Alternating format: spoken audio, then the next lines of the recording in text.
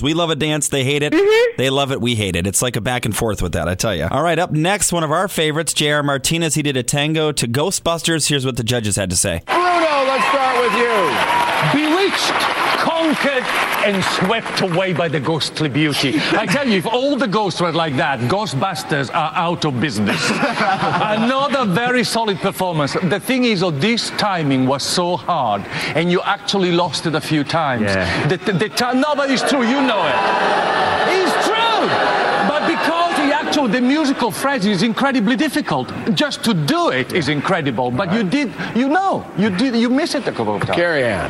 Yeah, there was a tiny little slip where you sort of got out of sync with each other, but I have to say, I think you captured the tone of this piece perfectly. Ghostbusters are really fun song, and I thought it was really upbeat, and yet you were very still precise and sharp without being overbearing. I thought it was a perfect tone and a well-done performance. All right, Mr. Goodman. Well, for me, this performance was substandard to what I expect from you. Damn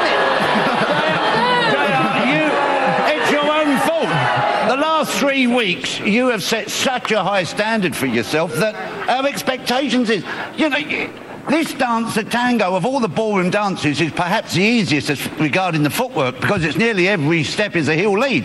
And you virtually did none. You were concentrating so much on the razzmatazz and the performance, you forgot to work on your feet. So, there you go. All right. Now, JR, one of my favorites, one of your favorites. It wasn't his best dance, I have to agree with Len, but as Tracy pointed out last night, it's kind of tough to dance to Ghostbusters. What's the expectation? These people got to be tired.